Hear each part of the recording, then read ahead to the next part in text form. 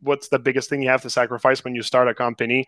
And like I'll say, I think it's like when you come from like a studio and like you start like a freelancing company, like easily like the thing you have to sacrifice is security.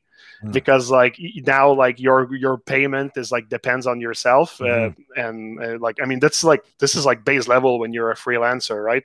But like when you're like trying to start like a company that's based on that, it's like also like the responsibilities of making sure that like people that are working for you, like they're taken care of and that sort of stuff. There's like so much, so like there's no more like laying back doing 3D and getting your paycheck at the end of the day. But the counterbalance of that is like as much work as you put in, you get like you get the outcome of like the success of it, like, and the profits of it, right? So you're not, there's no more safety net under you, but like you can like go so much higher like really quickly. It all depends on yourself. So that's kind of like the interesting balance.